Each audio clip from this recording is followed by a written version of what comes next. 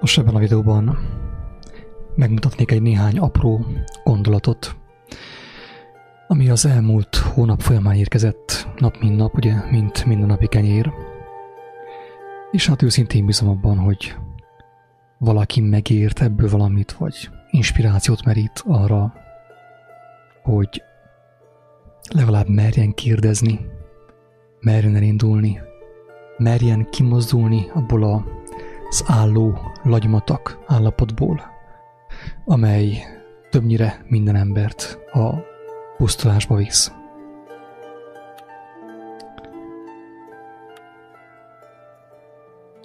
Szóval novemberi mindennapi. Ezt körülbelül a hónap közepétől kezdtem írogatni, így apránként, kiírásként a Facebookon, és ezt most így össze ollóztam, és felolvasom, meg elmagyarázom így lépésről lépésre, hogy minek mi a jelentése. Felhívom a kedves hallgató figyelmét arra, hogy ezek csupán emberi szavak, csupán gyarló emberi szavak, és nyilván a szavak szintjén nem lehet az igazságot kifejezni. Mint tudjuk, az igazság ismerői az igazságot nem szavak által, kimondott hangos szavak által ismerik, nem olvasott szavak által ismerik, hanem lélek által ismerik. A kérdés az, hogy amennyiben ez így van, mégis mi értelme annak, hogy hangosan kimondjuk őket, vagy leírjuk őket? Mi az egésznek az értelme, hogyha már az igazság amúgy is lélek által ismerhető meg? Erre a kérdésre a válasz az, hogy Pál is mondja, hogy a hit hallásból terjed. Tehát maga az ismeret, az Isten ismeret hallásból terjed. Először az igazság igencsak primitív módon szól az emberekhez. Egyszerű, kimondott emberi szavakkal. És amennyiben az felkelti valakiben az érdeklődést, a vágyat, az igazság megismerésére, az az ember elindulhat az élet útján. Tudjuk jó, hogy Jézus is, amikor a földön volt, köztünk járt, egyszerű emberi szavakkal, egyszerű példabeszédekkel próbálta az embereket ráhangolni először arra az igazságra, amelyből az élet fakad. Tehát nem az ő missziója, az ő küldetése nem arról szólt, hogy lejött ő a mennyből a földre varázsolni, bővészkedni itten közöttünk.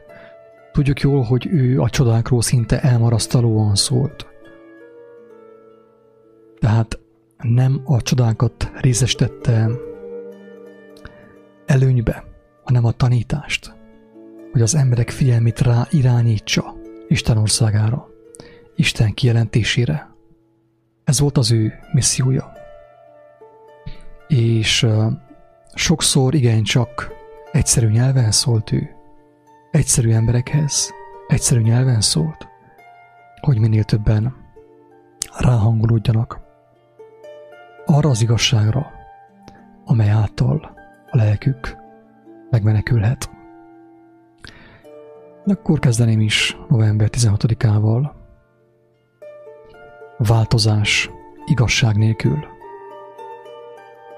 Ha ok nélkül változik valami, az sokkal rosszabb, mint az, hogy semmi sem változik, drága barátaim. Mi ebben a látszatvilágban, látszatvalóságban megéljük a változás látszatát. Ezt úgy mondjuk népi nyelven, hogy belekerülünk a cseberből a vederbe. Úgy is szóltam néhány alkalommal, hogy sokan egyfajta ilyen spirituális zarándoklaton vesznek részt életük folyamán. Egyik vallásból csöppennek bele a másikba, keresztény vallásból, vagy hindu vallásból, vagy buddhista vallásba, vagy az iszlámba, különböző. A kereszténységen belül is az emberek zarándokolnak. kijönnek a katolikusból, bemennek egy gyülekezetébe. Onnét kijönnek, beállnak a baptisták közé. De viszont az életükben sokszor nem történik semmi lényegi változás. Tehát ők megélik a változás látszatát, mert egyik helyen más a környezet, mások a nóták, más a pásztor, de ugyanaz a szellemiség uralja. Tehát, hogy igazából ok nélkül változhat az ember, és valójában nem a változást éli meg, hanem annak látszatát. De viszont azért rosszabb, mint hogyha nem változtatna, mert ő elhiszi magának, hogy ő változtatott, hogy az élete megváltozott, ez bemagyarázza a saját fejébe, hogy ő hatalmas változásokon ment keresztül, amióta beállt, tegyük fel a baptista felekezetbe, vagy a pünkösdista, vagy adventista felekezetbe. De valójában lényegét tekintve a dolgoknak semmi nem változott az életében. November 17-én jött egy olyan gondolat, hogy az űrkutatás egyenlő a zűrkutatásra. Drága barátaim, ez nagyon kényes téma. Én nem is gondoltam volna, hogy még Magyarországon is ilyen nagy a baj. Tehát Magyarországon olyanokat mondanak, hogy 2024-ben kiküldik az első magyar, vagyis az első magyar ember, vagy a második talán részt fog venni az űrkutatásban. Tehát azt mondják, hogy kiküldenek egy magyart az űrbe. Tehát kimegy egy magyar az űrbe, és a többi marad az űrbe. A többi megy az űrbe. Szó szerint, drága barátaim, egy magyar kimegy az űrbe, ami ugye ez nem valóság, tehát nincs ilyen, hogy űr. Abban a formában, hogy azt mi gondoljuk, ahogy gondoltuk, a televíziónak köszönhetően, a médiának köszönhetően nincs olyan, hogy űr. Az emberek ki meg beröpülnek a földről. Ez hazugság, a hodraszállás minden, egy hatalmas nagy hazugság, egy világméretű megtévesztés. De már annyira intenzív és annyira sikeres, hogy az olyan személyek, akik felhívják erre a figyelmet, hogy té ember, be vagy csapva, a sok ufós filmmel, meg az ilyen Marsra szálltunk, meg Holdra szálltunk mesékkel, aki erről beszél, hogy ez őrültség, ez hazugság, az ember ugye a bűnbak, ő a gonosz. Megpróbálja felhívni az ember lássai figyelmét, hogy be vannak csapva. Én féltő szeretettel mondom, hogy annak nagy része, amit mi tudománynak hiszünk ma, közönséges hazugság, drága barátaim, amellyel elterelik az emberek figyelmét a valóságról. És itt most legfőképp a NASA közleményeire gondolok, az úgynevezett űrkutatásra. Az emberiség a globális katasztrófa küszöbén van. Annyira le vagyunk butítva, hogyha még ennél is butábbak lennénk, valószínűleg gágognánk, mint a libák. Ez nem egy összeesküvés elmélet, hanem az összeesküvés maga, drága barátaim. Ezekkel a sorokkal nem az a célom, hogy mostantól rám figyelj, és az én közleményeimet hallgassad, hanem az, hogy elmondjam, hogy az igazság csak azon személyek számára nyilatkoztatik ki, akik őszintén éhezik és szomjozzák azt. Drága barátaim, akik beérik a közleményekkel, amit nyomnak az RTL Klubban, a hírtelevízióban, Euronews, a dokumentumfilmekben, az amerikai filmekben, és a vallásokban, és a mai úgynevezett oktatási rendszerben, akik ezzel beérik. Egyszerűen nincs ahogy megmeneküljenek, mert részesei a globális programozásnak, amit ugye vallási nyelven úgy mondanak, hogy sátán ugye az megtévesztés. Arról, hogy miért van megtévesztés, most nem beszélek, csupán akkor, hogyha valaki rákérdez és valakit érdekel, hogy miért van megtévesztés a világban.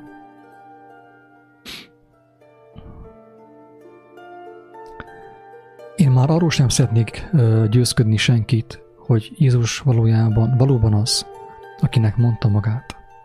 Mert minden egyes ember, aki az igazság szeretetét minden más vágyakozása fölé helyezi, meg fogja tudni, ki ő valójában, és mennyi köze van neki ahhoz, amit ma úgy hívunk, hogy kereszténység. Tehát én elmondom egyértelműen, én szemreben is nélkül elmondom, hogy Jézusnak a mai kereszténységhez jóformán semmi köze nincs. Amit mi úgy hívunk, hogy kereszténység, az a mozgalom, ami a leginkább szembe köpi őt, az ő beszédét, az ő tanításait. Tehát aki beírja vala maszlaggal, amit nyomnak a templomban, a gyülekezetekben, nincs ahogy kijön ebből a labirintusból, a mókuskerékből. Egyszerűen lehetetlen, drága barátaim. Ő azt mondta, hogy aki keres, azt talál, az őrgetőnek megnyittatik. Aki keresi az igazságot, megtalálja azt, és szabaddá válik általa. Ennyire egyszerű dolog, drága barátaim. Aki személyesen nem keresi, nem kutakodik egy picit, nem tudja megalázni magát a mindenható Isten előtt, az ő általa eltervezett élet előtt, nincs ahogy megértse a lényeget. Tévelyegni fog, mint a mérgezett egér, fog szaladgálni a világban össze-vissza, és a végén meg felborul. Ez fog történni nagyjából mindenkivel. Persze, amíg az ember fel van tuningolva, különböző ilyen szerekkel, meg ilyen dopingszerekkel, ugye, amiket forgalmaznak a világban, vitaminokkal, meg ilyen spirituális dopingszerekkel, addig ő ugye erőben van és öntelt, tehát beképzelt. Ezért ő nem érez motivációt arra, hogy keressen, kutasson. És azt gondolja, hogy minden oké, hát jó, fiatal, jó erőben van, hát aztán minden a legnagyobb rendben. Csak amikor elkezd recsegni a szerkezet, akkor meg nem érti, hogy miért történik, az hisz. Mindent jól tudott ő. 2019. november 18-án jött az a kijelentés, hogy a tévegésnek minden útját megismertem. Vágyakozom az élet útjának ismeretére. Akiben ez nem jelenik meg, ez a vágyakozás, mint mondtam, lenyalhatja a szobrot a keresztről, meg Máriátnak a lábait fényesen csókolgathatja. Bármit csinálhat. Nincs ahogy. Kijöjjön a butaságból, az őrültségből. Nincs ahogy meglássa a valóságot. Aki nem érzi azt, hogy már tele van a hócipője, szó szerint, köznyelven mondom mostan, ha valaki nem érzi azt, hogy tele van már a hócipője, azzal, amit kínál az egyik ember a másik számára, a vallások, az oktatás ipar, mondjam azt, a programozás ipar, az iskola, aki azzal beéri, és nem érzi azt, hogy már mindent kipróbált, mindent megismert a világban, és nem vágyakozik arra, hogy ő személyesen kapjon már kijelentést, ne kelljen embereket majmoljon folyton, ne kelljen embereket kövessen, emberekben higgyen. Egyszerűen nehéz, ez van. Aki úgy gondolja, hogy a tévegésnek minden útját még nem ismerte meg, annak elmondom, hogy valójában az van, hogy a tévegésnek az útjai megszámlálhatatlanok.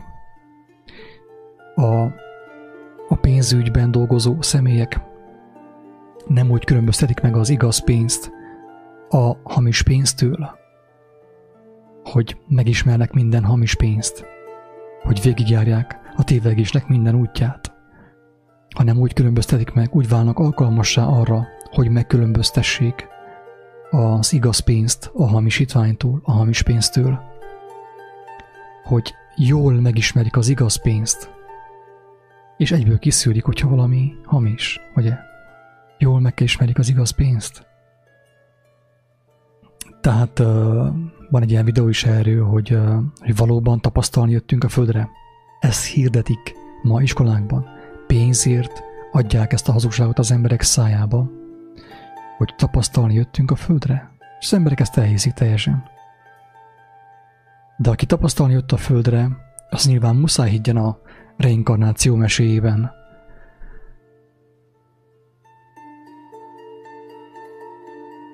Mert az elbukott világnak a tapasztalásának a lehetőségenek a halmaza kimeríthetetlen. Tehát tévelyegni lehet a végtelenségig, sőt, lehet lejjebb és lejjebb kerülni folyamatosan. Még lejjebb és még lejjebb. Tehát nem tapasztalni jött az ember a földre, hanem az ember szó szerint elbukott, el van bukva. Egy elbukott állapotban van, amiről ő azt gondolja, hogy élet, de közben ez nem élet. Nem élet, vagy átverés. Nyilván egy személy, egy egyén nem ismerheti meg a tévegésnek minden útját. Ez egy jelképes beszéd, hogy a tévegésnek minden útját megismertem. Nem ismertem meg éppenséggel minden útját én sem. Sok helyen tévelyegtem, sok mindenbe tévelyegtem. Nagyon sok hamis értékem volt nekem, és hamis kincsem volt, mint neked. De nyilván lehetetlen megismerni a tévegés minden útját. Viszont ezért is ugye van a társadalom, a körülnézünk, magunk körül, anyuka, apuka, testvérek, barátok, ellenségek, polgártársak, meg nagyon sok ugye, ember vesz körül, ha rájuk nézünk, mi a tévegésnek egy-egy lehetőségét látjuk folyton. Tehát valahányszor egy emberre nézek én magamat látom azt, hogy még hányféleképpen tévelyeghetnék a világban, ha nem hallottam volna meg az élő Isten szavát, aki életre hívott engem. Tehát tévegni lehet, és valóban, hogyha lenne reinkarnáció, akkor lehetne itten több száz reinkarnáció, és akkor sem tapasztalhatná meg az ember a tévegésnek minden útját. De viszont, aki őszinte szívvel keres az igazságot, és már megelégelte a tévegést, a botladozást, az emberi erőből való próbálkozásokat, az megtapasztalhatja Isten kegyelmét, és meg tudja, hogy mi az igazság, és hogy az ajándékba adatik az embernek, az ember számára. Tehát nem kell mindent megtapasztalni, most már nem kell teljesen elmenni az ember Szodomába és Gomorába, nem kell állattá váljon ahhoz, hogy elmondhassa, hogy ő már mindent megtapasztalt. Minél hamarabb észreveszi az ember azt, hogy az egész hiába valóság, mint a Salamon mondta, annál hamarabb találkozhat az igazsággal, avval az igazsággal, amely konkrétan felszabadít. Tudjuk jól, hogy az, hogy az ember megtapasztaljon úgymond mindent, nagyjából mindent, ez nem adatik meg mindenkinek, drága barátaim. Aki abban reménykedik, hogy jaj, még ő kell tapasztaljon, de közben robotol ezerrel pénzért, ilyen néhány euróért, meg néhány lejét, néhány fillérért. Aki ezt csinálja, teljesen biztos lehet abban, hogy ez egy ilyen déli báb, amit kerget, soha nem fog elérni azt. Azok az emberek, akik arra vágynak, hogy lássák a világot, de közben még el sem indultak, még mindig robotolnak pénzért. Teljesen biztos, hogy nem tudják megtapasztalni a tévegésnek a többi módozatát. Ezért ugye megadatik egy néhány embernek, mint Salamonnak is, hogy többet meg tud tapasztalni a hazugságból, hangsúlyozom a hazugságból, a hiába valóságból, mint a legtöbb ember, aki ugye mondjam azt, hogy nem ment ki a városból, a faluból, és beírta azzal, amit kapott a társadalomtól. De viszont pont az ilyen emberek, épp az ilyen emberek, mint Salamon is, és valamelyest én is, tehát én nem tapasztaltam annyit, mint Salamon, de azért lényegesen többet tapasztaltam a hazugságból, mint a legtöbb ember, aki ezt hallgatja, ezt a felvételt. Ez az igazság, és ezt nem kevésséggel mondom, hanem elmondom, hogy nekem erre volt lehetőségem, és épp ezért érzem, hogy felelős vagyok azokért, akiknek nincs alkalmuk megtapasztalni mindent. Nincs alkalmuk ottan felmenni a Himalájába, és bejárni a tengereket, és a hegyeket, és mindent, ahol én jártam. Én elmondhatom, hogy sok helyen megfordultam, arra vágytam, hogy lássam a világot, láttam is a világot, és éreztem azt, hogy valami nagyon hiányzik. Lassan most már elmentek a Jupiterre is, akkor sem fogok megelégülni. Nem leszek elégedett, nem lesz békén. Össze-vissza keresztül kasullyártam a világot. Úgymond, ahhoz képest sok helyen voltam, sok mindent megtapasztaltam. A hazugságból, a bűnökből is. És éreztem azt, hogy ez mind hiábalóság, mind hazugság. És ez zsákutca. 2019. november 20-án tettem egy kijelentést a Facebookon, hogy engem ember csak abba kövessen, hogy Isten helyett embert ne kövessen. Ez a kijelentés nyilván egy válasz azokra, mondjam azt, azokra a vádpontokra, vádakra, hogy én szektát alapította, meg vallást. Én igyekszem nem haragudni, nem nehezteni senkire, aki így gondolkodik. Tudom, hogy a legtöbb ember nincs, hogy másképp gondolkodjon, mint ő szekta, meg vallás. Én megértem, tehát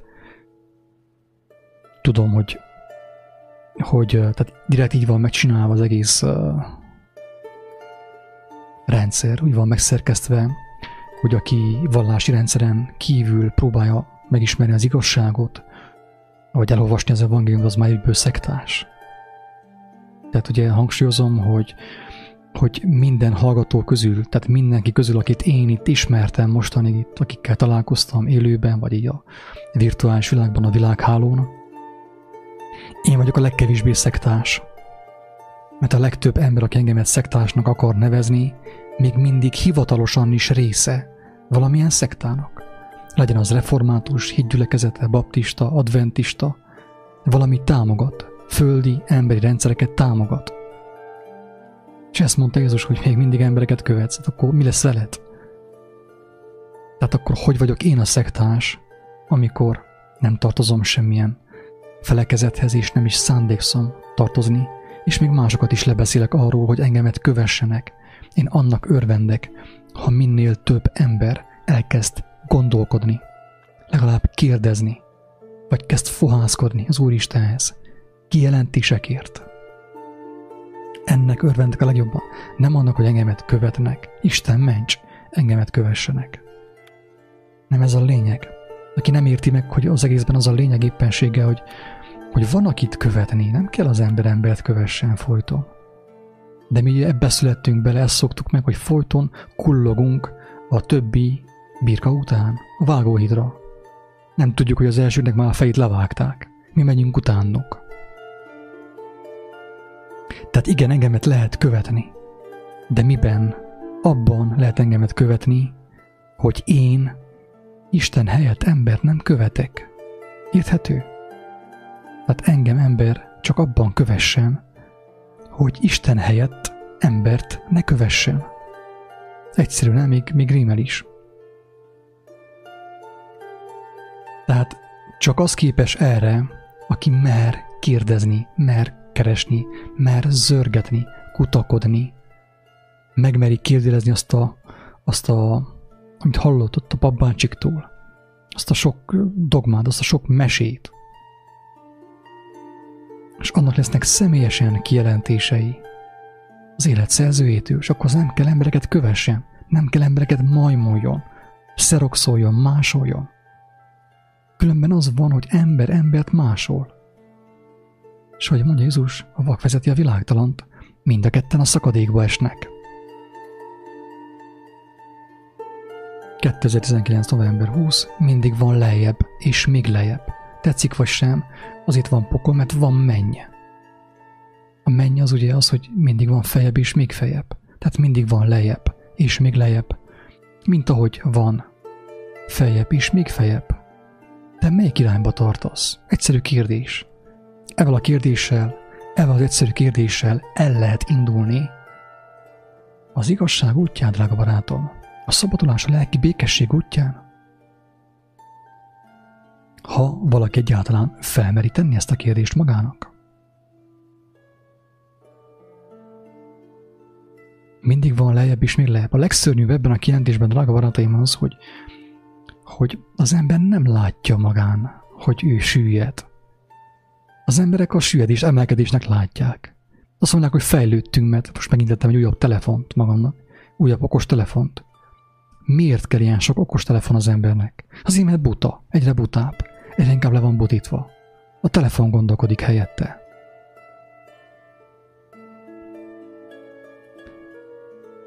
November 20.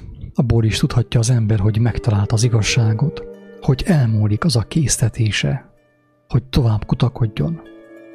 Ha az ember megtalálta az igazság forrását, már nem kutakodik tovább, hanem telítődik, egyszerűen csak telítődik vele. Telítődik vele, és átalakul az ő élete, átformálódik, az ő jelleme, az ő lelke.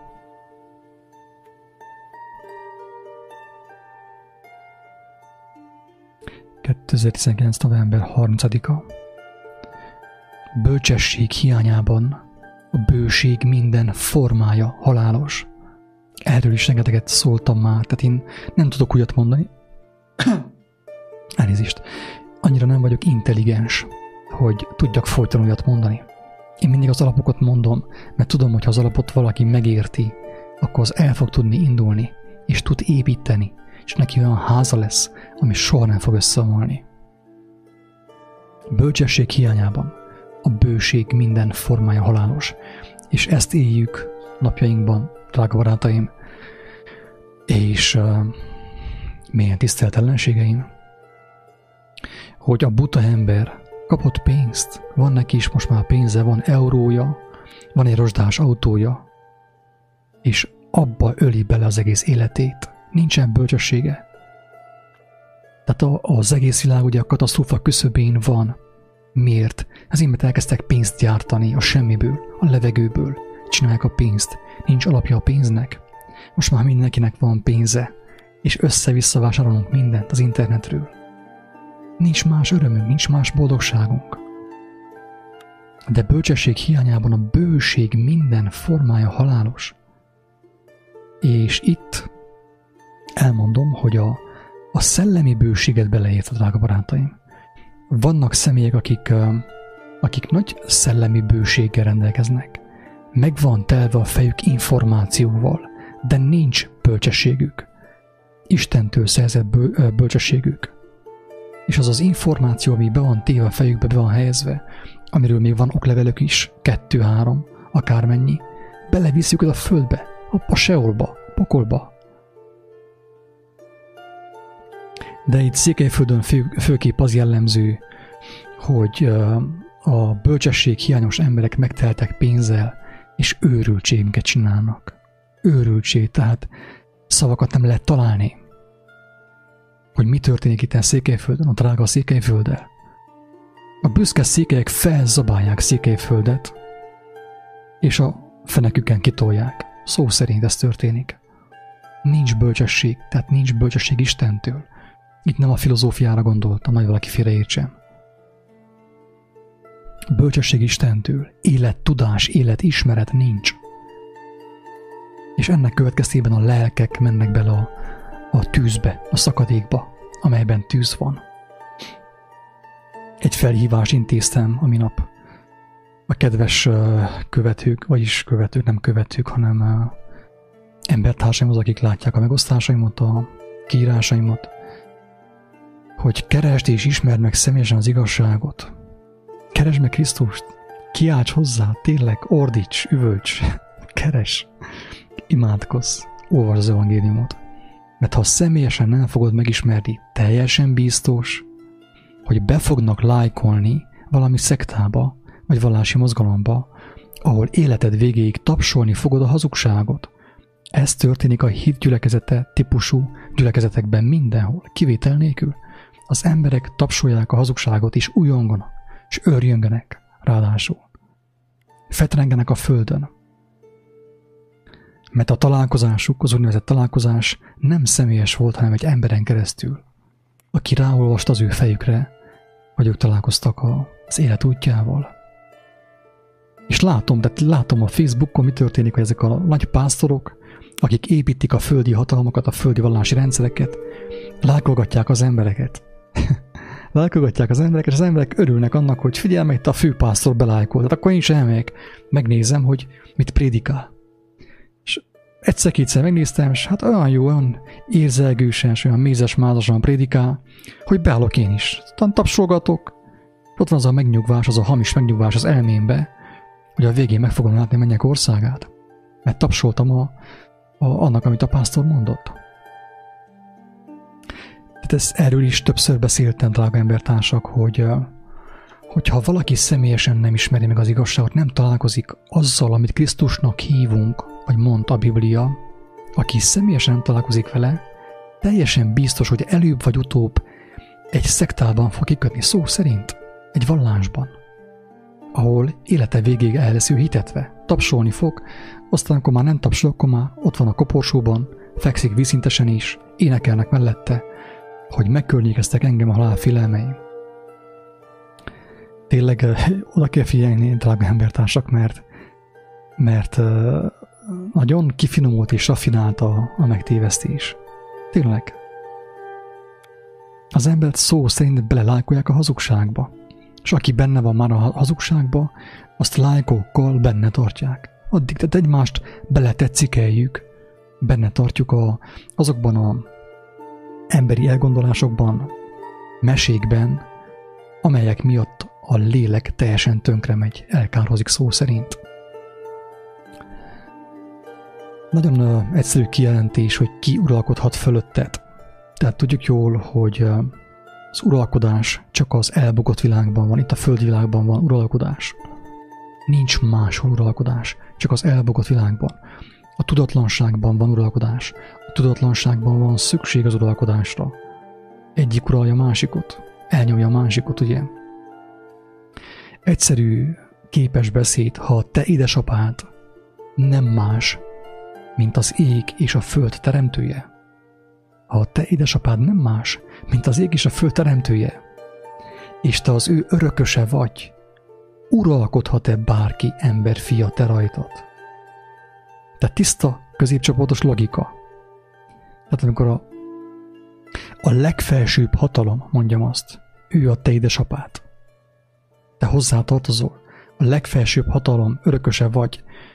Teljesen nyilvánvaló, hogy senki nem uralkodhat rajtad. Senki nem uralkodhat fölötted, de csak akkor, hogyha a legfelsőbb hatalom örököse vagy.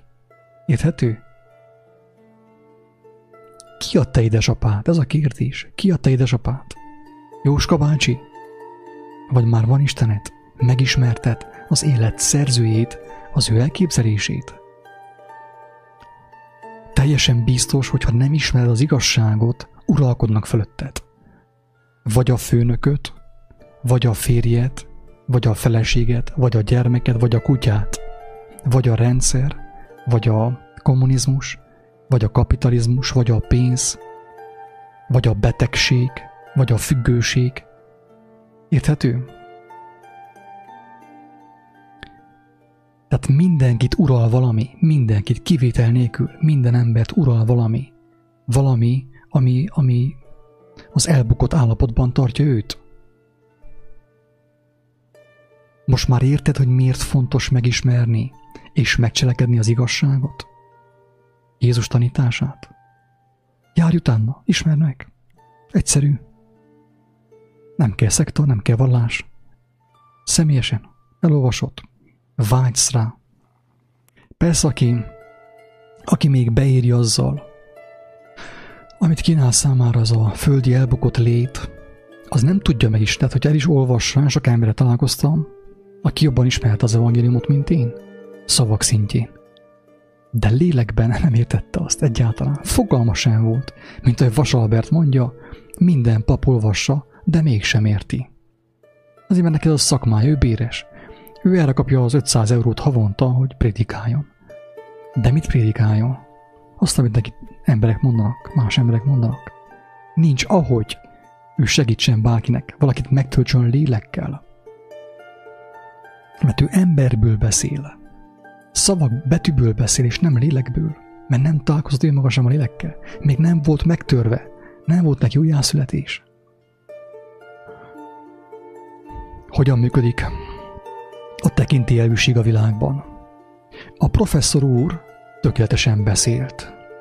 Az összes professzor kolléga értékelte az előadását, de a hallgatóság annak ellenére, hogy egyetértően bólogatott és tapsolt, semmit sem értett meg abból, amit ő mondott. Így működik a világ. Mindenki tapsol, egyetértően bólogatnak, hát tapsol máski is, hát én is tapsolok. Így van-e? Tapsoljon mindenki. Hát, hogyha a brit tudós azt mondta, akkor az biztos úgy van. Talán a professzor maga sem tudja, milyen tudomány által lett ő professzor. És azt mondja Pál, hogy mert lesz idő, amikor az egészséges tanítást nem viselik el, hanem saját kívánságaik szerint gyűjtenek maguknak tanítókat, mert viszket a fülük, és az igazságtól elfordítják a fülüket. De a mesék ezt fordulnak. Ezt mondja Pál, hogy ez az utolsó időben. A professzor ezt mondta, a guru azt mondta, a papbácsi azt mondta, hát akkor mindenki tapsol, és elhiszi. Senki nem ér belőle semmit, de hát egy tapsol, akkor több is kell tapsolnia. Tehát amíg az ember a tömegszellemnek a kábulatából nem jön ki valahogy, esélye sincs arra, hogy legyen neki igazi békéje. Ilyen instant béke, amit össze lehet hozni 2-3 sörrel, kicsi pálinkával vagy felessel, egy szeretkezéssel, olyan lesz, de más nem, igazi békét nem fog látni az ember. Amíg a tömegszellemet követi, a professzorok a tekintélyek által irányított tömegszellemet. Még a professzor maga sem érti, mit mondott. A minap ugye ez a Szijjártó Péter, azt sem tudom milyen miniszter, ő csak felolvasta azt, hogy egy magyar ember fog majd menni az űrbe, és el fognak költeni, mit tudom én, közel 5 milliárd forintot erre. De fogalma sincs, miről beszél. Ő tényleg azt hiszi, hogy ő arra kapta az okleveleket, hogy az igazságot megismerje, és megismertesse az ember társaival. Ezek az emberek már nem is, szerintem sokan közülük nem rossz indulattal hazugnak.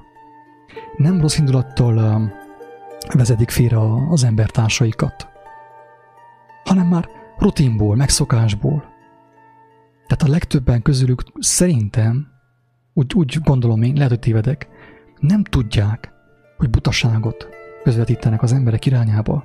Egy világméretű propagandát, amivel az embereket bealtatják, szó szerint. Tehát ő is egy ilyen professzor, biztos van neki is egy egyetemi végzettsége, biztos mesterét is megcsinálta, letette, meg doktorát is, meg minden, és egyszerűen vezén szóra azért az 1 millió forintit, amelyet kap ő havonta, vagy nem tudom, mennyit kap, ő felolvassa, amit fel kell olvasni, amit neki leadnak fentről. És neki meggyőződése az, hogy ez egy igaz információ. Ezt ő sem tudja, mit csinál szerintem. Legalábbis Jézus a gyilkosaira azt mondta, hogy Istenem, bocsássál meg nekik, mert nem tudják, mit cselekednek. Úgy igazából ott, akik megölték őt, legtöbben nem tudták. Egyszerű birka módra üzemeltek, mentek, megkötözték, ostorozták, szembeköpték, de nem tudták, mit cselekednek. Csupán egy néhány személy, talán a Sanhedrin tagjai közül talán tudta, hogy ő valóban a messiás, ő a megváltó. És felbújtatta az embereket, hogy öljék meg, és meg is ölték. Ugyanezt történik most is, hogy legtöbben nem tudják, mit cselekednek. Tehát ezekkel az információkkal, amiket ők megosztanak hivatalosan, az összes hírportálon ugye ugyanaz hozzák le, tehát nincs is értelme több hírportált olvasni, mert ugyanaz, csak különböző színekben, a szivárvány különböző színeiben. Hogy az információ, amit ők lehoznak, az maga a méreg, tehát az halált okoz. Mindenki számára, aki azt hallja. Mert az embernek az elméje nem a német Sándor daimon ionjaival fertőződik meg, hanem a hazug információkkal. Nem a röpködő démonokkal, a bukott angyalokkal, ugye. Lejöttek, és itt nem tudom, mit csináltak a földön. És a zabakon berepültek, ugye. Ezt hiszi az emberiség. És ezért nem veszi észre, mik az igazi démonok. Azok a hazugságok, amiket ugye leadnak az embereknek, az ember bevesz az elméjébe, hogy a testlámpásán keresztül. Ahogy mondja Jézus, pontosan úgy. Nem bújik bele semmilyen szellem az emberbe. Sem a fenekejukán, sem a fűjukán, sehol. Hanem a szemén és a fülein keresztül. A hamis információ, ami bekötözik az ő elméjébe, az ő lelkébe, és megrontja őt. És tönkreteszi az ő lelkét, viszi szó szerint a kárhozat irányába. Mert a lélek a rendelkezésére álló időt és életerőt nem arra használja, hogy hazamenjen az atyához a tékozdó fiú. Nem arra használja, hogy édesapám, én tévedtem, hát én eszem a disznók moslékát már mit tudom én 2 éve. Addig privatizáltam, addig akartam az autonómiát, a függetlenséget tőled, hogy megteltem ugye hazugságokkal is, eszem most a moslékot. Az embernek az életidő, az életerő arra adatott, hogy azt arra használja, hogy visszamenjen az édenbe, szó szerint. A mennyek országába, megismeri az igazságot. De hogyha valaki a rendelkezésére álló életidőt és életerőt arra használja, hogy az ilyen buta mese információkat halmozza és továbbadja, hogyan fog ő tudni visszamenni az édenbe? Most őszintén, drága barátaim. Amikor az ember az idejét, az élete idejét eltékozolja, elpazarolja, ilyen ufós történetekkel, most már hivatalosan, hát régebb csak ilyen képregényekben mertek ilyen butaságot közölni, ilyen földön kívüliekkel, röpködő ufókkal, meg de most már államférfiak. Tehát már nincsen szigyenézet sem, semmi. Abszolút semmi. Szemrebenés nélkül beoltják az embert olyan hazugságokkal, hogy abból fog kódolni élete végéig.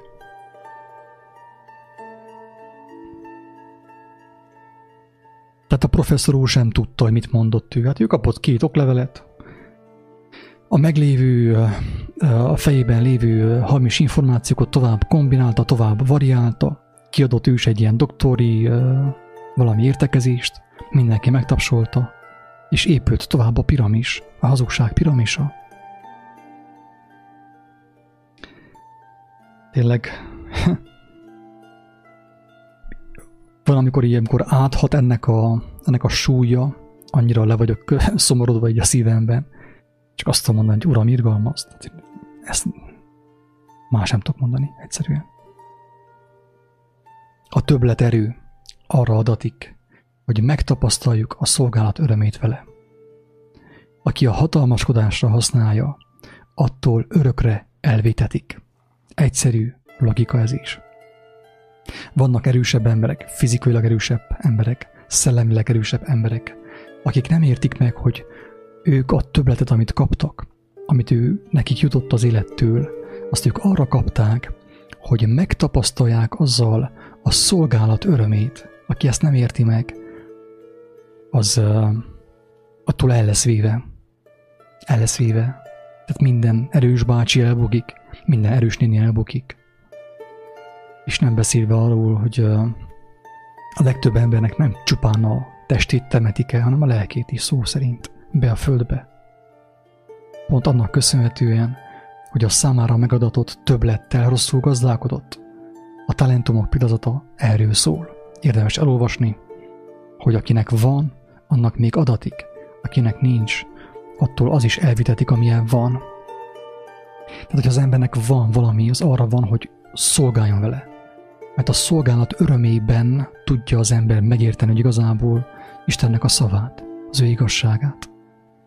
Ez egyik legnagyobb, mondjam azt, titok, ahogy tetszik. Amit ha a legtöbb ember értene, úgy szabadulna meg mindenétől, a vagyonától, a pénzétől és mindenétől, pontosan, mint Zákeus. Odaadná, akarná, hogy minél hamarabb megszabaduljon tőle, szolgáljon vele, aki rászorul, azon segítsen, mert megérteni abban a helyben, hogy neki csak az lesz az utolsó napon, amit adott, nem az, amit kapott, amit adott. Mert a szolgálatban van az igazi megértés. Ottan árad Istennek a kegyelme, amikor az ember befekteti azt, amilyen van. Tovább adja folyton, és neki mindig van újabb és még újabb. Sokszor, rengetegszer mondtam azt, hogy az embernek nem azért kell szolgálnia, mert úgy szép, vagy úgy kötelező, azt mondta a papbácsi, nem. Azért, mert ez az életnek a lényege, ez az alap pillére az életnek, ha úgy tetszik. Ennek megértése nélkül az ember jóformán nincs, ahogy megértsen bármit is az életről.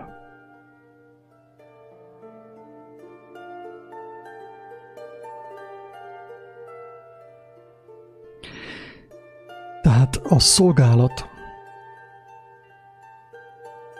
gyakorlatilag az életnek a kulcsa, hogy amikor az embernek van valamije, azt ő gyorsan befekteti, tovább adja, megosztja. De pont azáltal, mivel egy olyan szellemiség van benne, ami nem magának való, hanem szétosztó, kiáradó, ezért neki még több jut, és azáltal növekszik az ember. Az ég adta világon, tehát hogyha megértenék az emberek ezt, az ég adta világon senki nem gyűjtögetne, mint a hörcsögök, és a mókusok, és az egerek. Senki.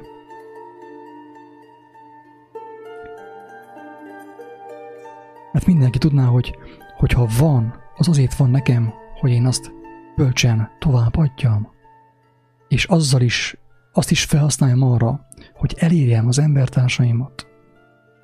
Mindenki azzal, ami neki megadatik. Egy érdekes dolog a szolgálatról, azt még elmondom zárójelben, tegnap éjjel jött.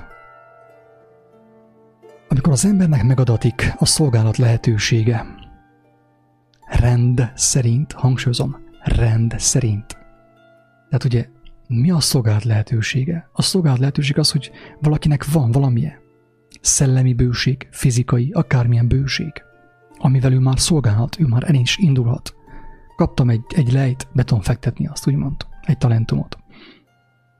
Amikor az embernek megadatik a szolgálat lehetősége, rend szerint olyan szituációba kerül, amelyre neki is szüksége van ahhoz, hogy magára ismerjen, megértsen valamit, tisztuljon az ő lelke. Tehát a szolgálat, ez egy lehetőség, tehát ezt muszáj felismerni. Tehát a lelki fejlődésnek a kulcsa a szolgálat. Tehát így azon tűnődöm, hogy van-e nagyobb bölcsesség, nagyobb, fontosabb tanács, mint a szolgálat ezen a világon, ami fontosabb, mint ez. Úgy gondolom, hogy nem igazán van. Úgy azt mondja Jézus, hogy azt cselekedj embertársaiddal, amit szeretnél, hogy embertársaid veled cselekedjenek. Ez a törvény és a próféták. Ezt mondta Jézus, meg is keresem itt a Bibliában. Azt hiszem, hogy így van kb. Törvény, próféták.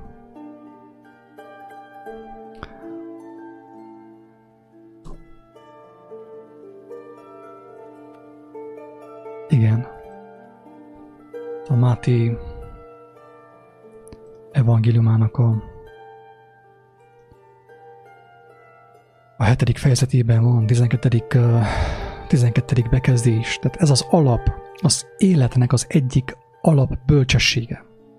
Ennélkül a bölcsesség nélkül minden más hiába való. Nincs is értelme mással foglalkozni. Amíg az ember ezt nem érti, addig nincs értelme mással foglalkozzon.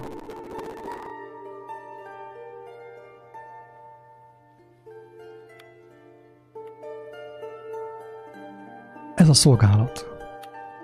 Megteszem a képernyőre. Mondom, hogy Máté evangéliuma, 7. fejezet, 12. bekezdés.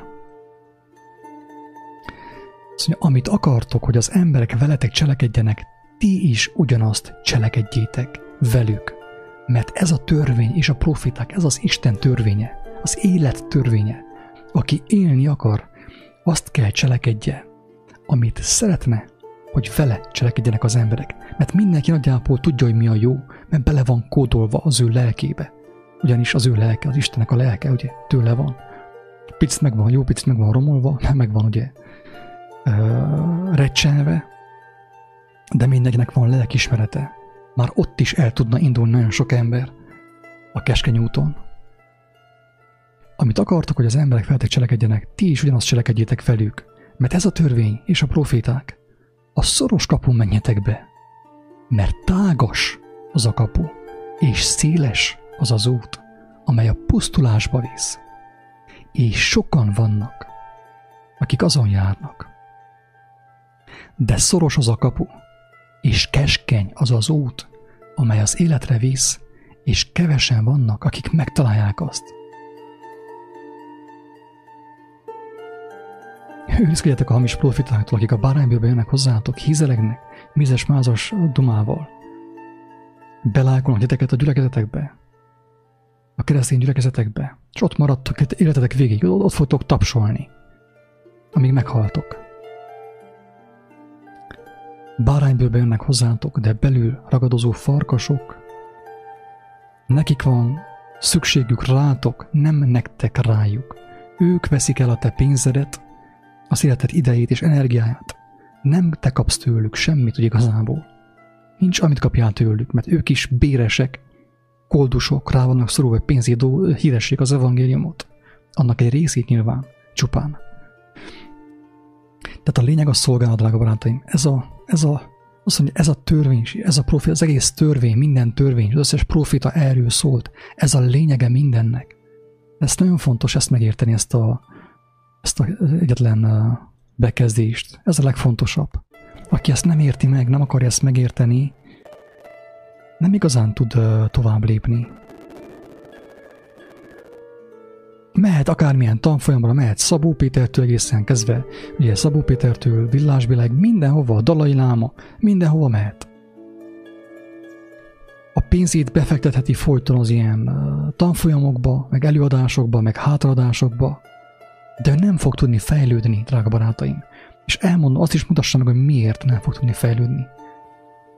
Annyira, rengetegszer beszéltem én már erről a alapbölcsességről, alaptanításról, alapparancsolatról, de még sokszor fogok erről szólni. Miért? Azért, drága barátaim,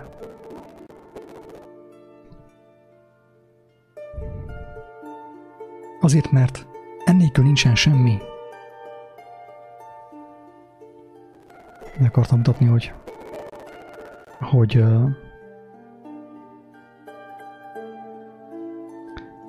mi az alaptanítás, amikor Jézustól kérdezték, hogy hozott-e neki valaki enni. És ő azt mondta, hogy van neki eledele, van neki tápláléka, ugye? Én is keressem ezt a részt. Hogy van nekem eledelem, amiről ti nem tudtok, azt mondja.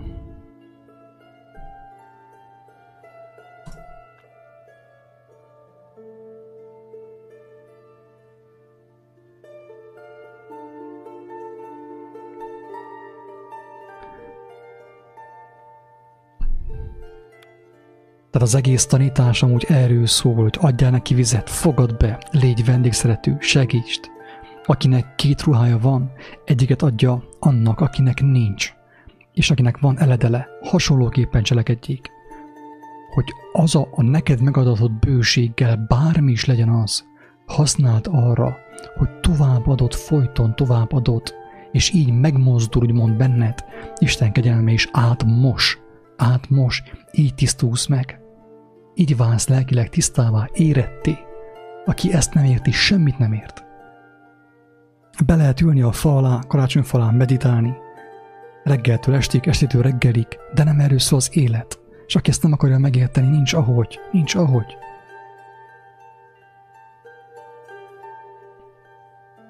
Azt mondja, hogy közben a tanítványai kérleltik, Mester, egyél. Ő pedig azt mondta nekik, van nekem eledelem, amit egyem, amiről ti nem tudtok. A tanítványok ekkor azt kérdezték egymástól, netán valaki hozott neki enni? Jézus pedig azt mondta nekik, az én eledelem az, itt a lényeg, hogy annak akaratát tegyem, aki elküldött engem, és az ő munkáját elvégezzem. Sokszor mondtam azt, hogy a legnagyobb szüksége a szolgálatra nem is annak a személynek van, aki felé szolgálsz, komám. Ezt teljesen komolyan mondom. Nem annak a személynek van úgy igazából szüksége a segítségre, vagy a szolgálatodra, aki felé szolgálsz, hanem neked. Nekem van szükségem arra, hogy szolgáljak embertársaim felé, ahogy tudok, ahogy nekem megadja az Úristen. Mert amikor én kiadok, ugye kilégzés, kifújom a levegőt, akkor mindig frisset szívok, nekem mindig jön az új és a még újabb. Azért teszem, amit teszek. Ez a titkom? Ha most nem mondtam volna el 100-szor, már többször elmondtam. Ez az én titkom is, hogy én azáltal tudok megújulni, hogy amin van, folyton megosztom. Nekem van szükségem erre, hogy megosszam. Nem annak, akivel megosztom. Annak is jó nyilván. De nekem szükséges, hogy megosszam. Azt mondja, hogy az ő eledele, az ő tápláléka, az ő öröme az, hogy cselekedje a mindenható Istennek az akaratát, aki elküldte őt, és az ő munkáját elvégezze.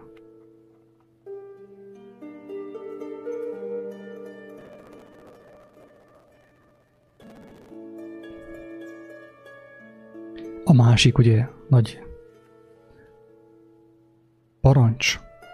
Ne a veszendő eledelért fáradozzatok, hanem azért az örök életre megmaradó eledelért, amelyet az emberfia ad majd nektek, akin az Atya Isten pecsétje van. Magáért beszél, nem tudom, ezt lehet magyarázni is, de nincs értelme, hogy milyen eledelért fáradozzon az ember. De most nem ez a lényeg, ugye, hanem az, hogy a szolgálat. Tehát a legtöbb ember, ha tudná, hogy Zákeus miért adta oda vagyonát egy nap leforgálás alatt, miért szórta szét a vagyonát, miért osztotta szét a vagyonát, ha valaki ezt tudná, hogy ezt ő miért cselekedte, mindent, biztos megcsinálná. Tehát annak bizonyítéka, hogy valaki nem ismeri az igazságot, az, hogy zsugori, az, hogy önmagának való, az, hogy gyűjtöget, az, hogy halmoz, az, hogy smucik, akármilyen spirituális tanfolyamra mehet az ember, az ő élete elárulja folyton. Egy igazságot ismerő ember előtt teljesen nyilvánvaló, hogy ő mennyire spirituális. Mert aki lelki ember, nem testieket, fizikai dolgokat halmoz, nem azért dolgozik, hanem lelkiekért dolgozik. És minden más megadatik számára. Ezt mondta a mester.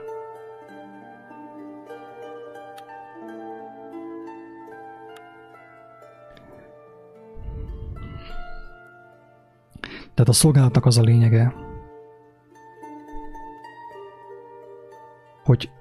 hogy az embernek, hogyha van valamilyen, szétosztja, megosztja embertársaival. És miközben ezt teszi, ő érintkezik embertársaival.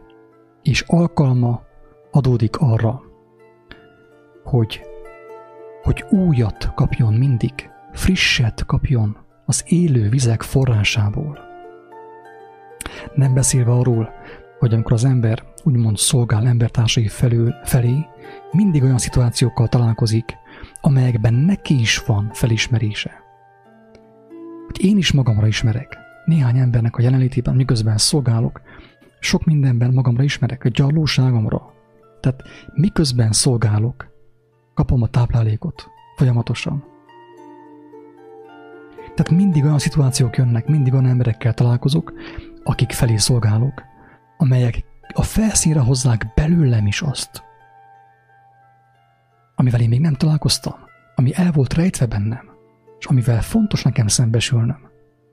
De ha az ember magának való folytonottan, úgymond elvonulásra akar menni, meg meditálni akar, csendben egyedül, nincs ahogy, drága barátaim. Mert ez az életnek a rendje, ez a törvény és a proféták, a szolgálat. Pontosan fordítva gondolkozunk, robotolunk pénzért, dolgozunk a hamis mammonért, ezerrel, látástól Mikulásig, és a pénzt, amit megszerzünk, elköltjük hamis tanokra, amelyek a pokolba visznek minket. Megtömjük a guruknak a zsebét vele. Kongresszusok, konferenciák, előadások, hátraadások, tanfolyamok. Tehát a hamis mammonból úgymond hamis információkat vásárolunk, mert nem tudjuk azt az alapvető tanítást, hogy az igazi tudás, az igazi tudomány ingyen adatik az élet szerzőitől, mint az élet maga. Ezzel nem vagyunk tisztában, és azért dolgozunk, hogy megvegyük a megvilágosodást. Na azt én megnézem. Aki meg tudja vásárolni a lelki békéit, az jelezze, hogy neki már sikerült, mert szeretnék beszélgetni én is vele. Azt mondja Jézus, hogy amikor ti a munkát végzitek, hogy is van? Hogy nem várunk fizetséget érte. Amikor az ember szolgál, nem vár fizetséget érte. Ezt is megkeresem. Hanem azt mondja, hogy ő haszontalan szolga csupán.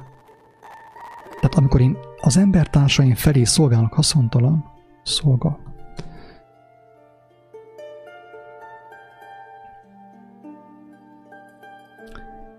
Mert csupán azt tettük, ami a kötelességünk. Tehát Jézus elmondta, hogy a szolgálat által lehet meglátni Isten országát. Ki van jelentve egyértelműen? A szolgálat által tudunk megszabadulni a hiába valóságtól.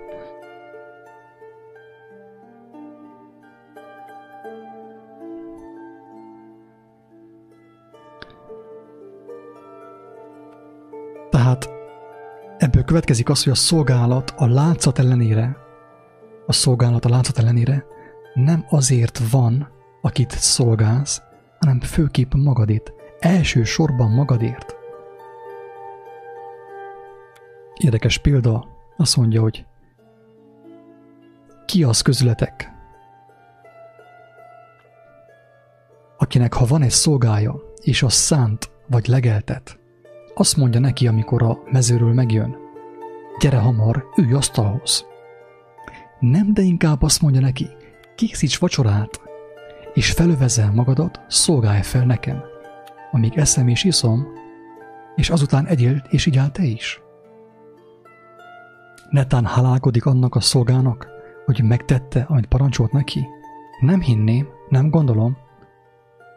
Hoppá.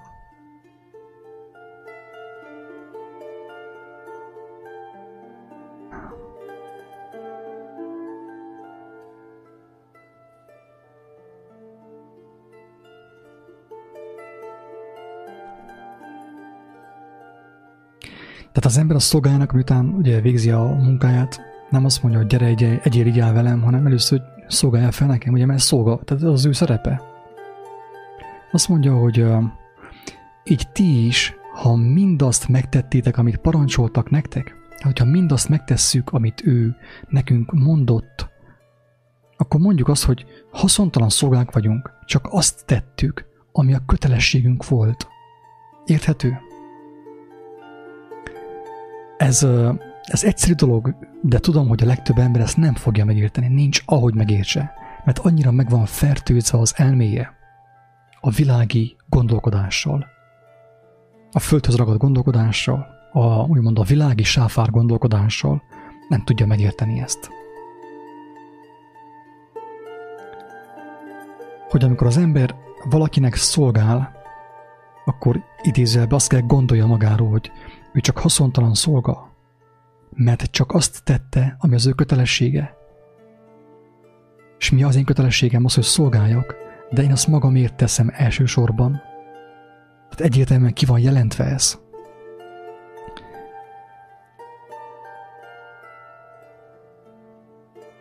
És egy másik nagyon fontos gondolat, amit fontos itt szerintem elmondani, az,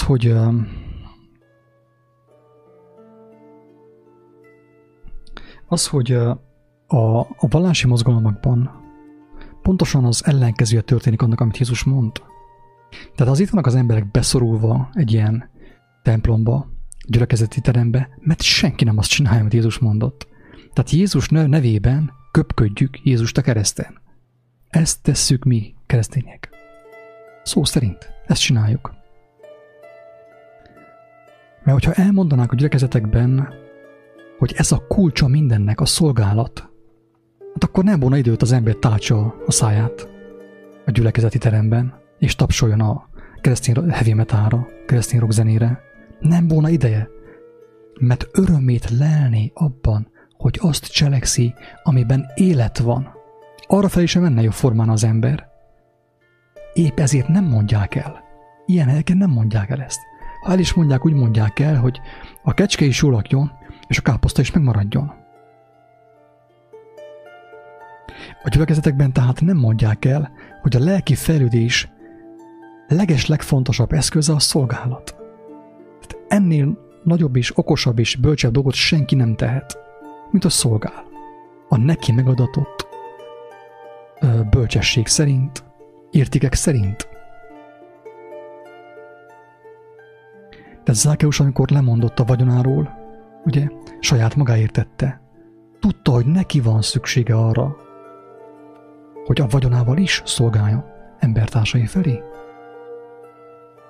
És ilyenkor kerül, ugye a szolgálat által kerül mozgásba Istennek a kegyelme, maga az élet erő. Ezt, aki megérti, az győzött. Az 1000%-ot győzött. Aki megérti ezt az alapinformációt, alaptanácsot, parancsolatot, tanítást, nevezzük, hogy tudjuk, hogy azt kell cselekednünk embertársainkkal, amit szeretnénk, hogy embertársaink velünk cselekedjenek. Aki ezt megérti, teljesen biztos, hogy az élet útján jár. És meg fogja látni az Édent, a mennyek országát. Teljesen biztos.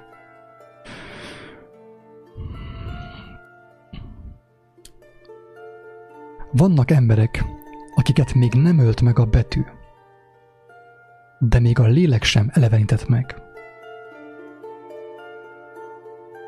Sokan azt gondolják, tehát én hangsúlyozom mindig, tehát én is használom a Bibliát nap mint nap, most is idézem a Bibliából. De hogyha valaki azt gondolja, hogy a Biblia őt megmenti, teljesen biztos, becsapja ő magát. Tehát az emberek ebből is ilyen vallást csináltak, hogy napi fél óra a bibliaolvasás, napi 10 perc, ilyen, mint a tényleg az elemi osztályokban. Pontosan azt csinálja az ember, és elhiteti magát azzal, hogy őt megmenti. Sokkal erőteljesebb a szolgálat. Sokan olyan intenzíven bekajáltak Bibliából, betű ismeretből, hogy mint ahogy Pál is mondja, a betű megölte őket. Ilyen farizeussá váltak, törvénykezővé váltak, gonoszszá váltak, hideg, kemény szívűvé váltak, de nem vették észre persze. Legtöbben nem veszik észre. Vannak ilyen személyek, akik én magamban is felfedeztem ezt a jelenséget, megmondom őszintén, hogy amikor több a betű, mint a szolgálat, a cselekedet, mint az élő emberi kapcsolat, ugye, ahol meg tudom mutatni Istennek a kegyelmét valamilyen formában, akár bölcsességgel, akár bármilyen fajta szolgálattal. Tehát, ha több a betű, akkor vége mindennek. Persze ez igaz fordítva is, amikor az embernek a szeretete átmegy ilyen humanistába, és nincsen értelme, nincsen bölcsessége. Nem látja meg, hogy minek, tehát hol, minek van helye. Tehát, és vannak olyan emberek, legtöbben ebben a köztes fázisban vannak, hogy a betűköt még nem ölte meg, de úton vannak afelé, hogy a betű által ki legyenek végezve, de még a lélek sem elevenítette meg őket. És ez a két út van, drága barátaim. Főképp, hogyha az ember találkozik a Bibliával, fennáll a veszélye, hogy beleragad a Bibliába, a betű megöli őt, és nem tapasztalja meg, nem érti meg, és nem éli meg a lélek általi igazságot, amiről a Biblia is bizonságot tesz mellesleg. Tehát a Biblia is a lélekre kéne mutasson egyébként. Ha valakinél a Biblia nem a lélekre mutat, hanem a betűnek a halmozására, az be van csapva. Egyszerű alapigazság ez is, hogy aki nem ismeri az igazságot, annélkül, hogy tudna arról, fájdalmat, neheztelést, mérget és betegséget halmoz, amely lassan, de biztosan megöli őt belülről kifelé. Tehát az igazságnak az ismerete az olyan, mint a testnek az oxigén. Hát annélkül nincsen test, fizikai test. Nem tud mozogni, nincsen létezés, mint a víz. Ilyen az igazsága a léleknek. És aki nem ismeri meg az igazságot, annélkül, hogy tudna arról, fájdalmat, neheztelést, mérget és betegséget halmoz, amely lassan, de biztosan megöli őt. Ami a durva, ezt már többször mondtam az előbb is, ugye, hogy amikor az ember halmozza a betegséget, ő nem tud róla, nem tud ő erről. Ő nem veszi észre, Általában az embert úgy meg van lepődve, amikor viszik a kórházba, hogy nagyon. Nem tudja, hogy miért került a kórházba. De pedig ő mindent a jól csinált, szerinte. De az igazságot, Istennek a kijelentését nem ismerte. És igazából az öli meg az embert. Az igazság ismeretének a hiánya.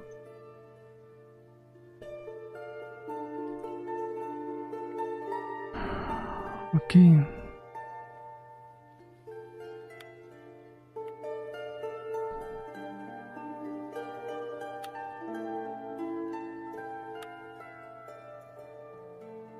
Jó.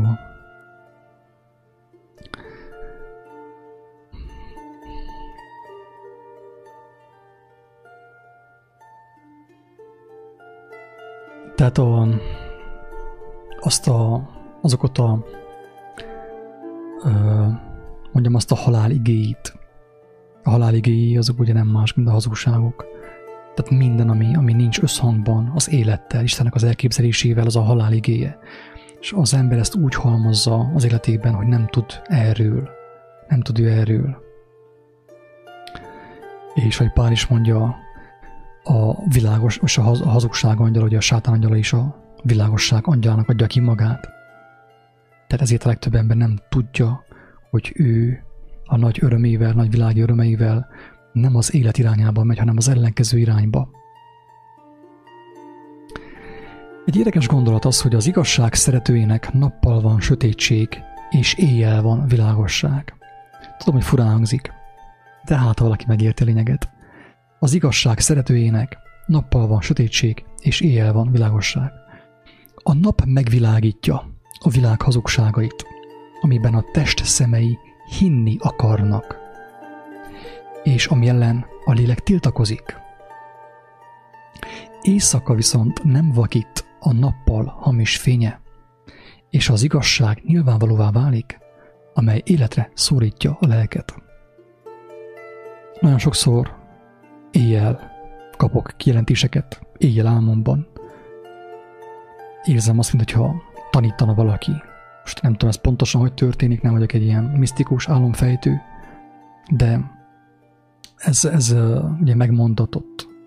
Ez fog történni, hogy az ember kap álmokat, kap megértéseket álmában is. És ugye, amikor az ember a nappalban van, a világosságban van, ugye a nap megvilágítja azokat a kincseket, azokat az értékeket, amiket mi értéknek hiszünk. És amikor a figyelmünk, a szemünk ezekre a dolgokra van terelődve, akkor nyilvánvaló, hogy az igazi értéket, az igazi kincset úgymond elmulasztja észrevenni. Tehát nem veszi észre. Tehát ezért van az, ugye Pál azt mondja, hogy ne a láthatókra nézzünk, hanem a láthatatlanokra.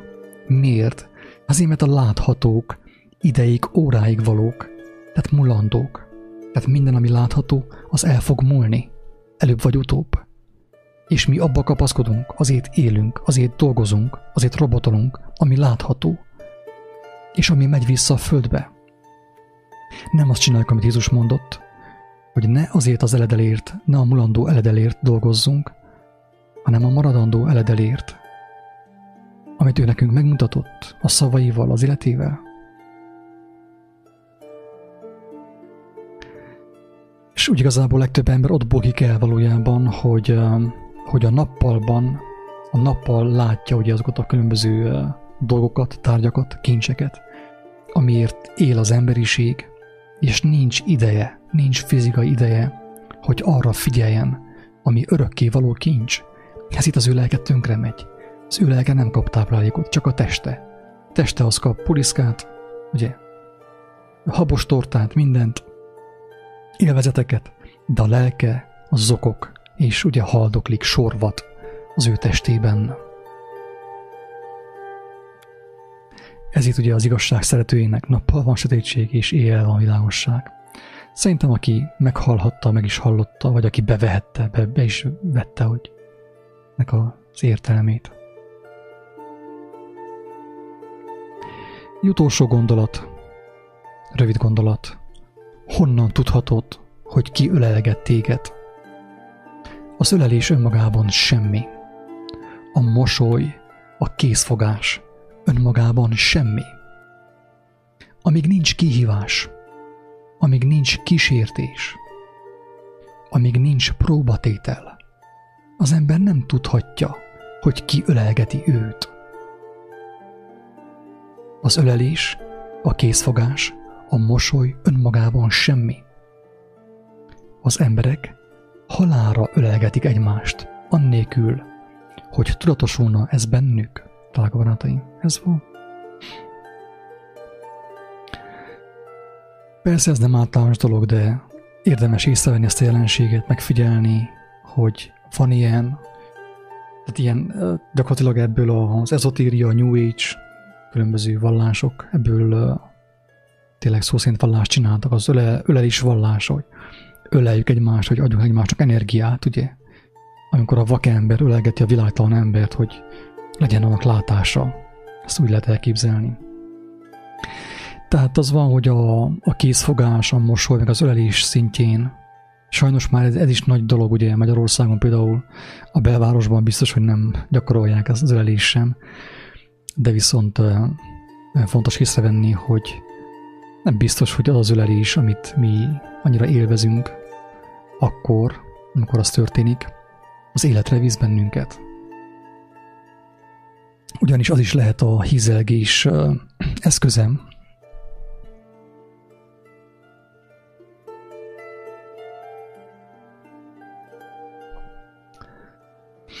És sokan egy ilyen hamis ölelésért odaadják az életüket, a lelküket. Egy kis ilyen hamis dicséretért. Nyilván ennek az a lényege, amit Jézus mondott, hogy dicséretet emberektől nem fogadok el. Tehát nem szabad hagynunk, hogy az emberek úgymond dicsérgessenek minket, ugye belájkoljanak folyton. Híze legyenek nekünk, mert azáltal becsapjuk magunkat. És különben is az igazi ölelésnek az igazi ölelésre akkor derül fény, amikor jön egy próbatétel, jön egy kísértés. Na akkor derül ki, hogy melyik az igazi ölelés.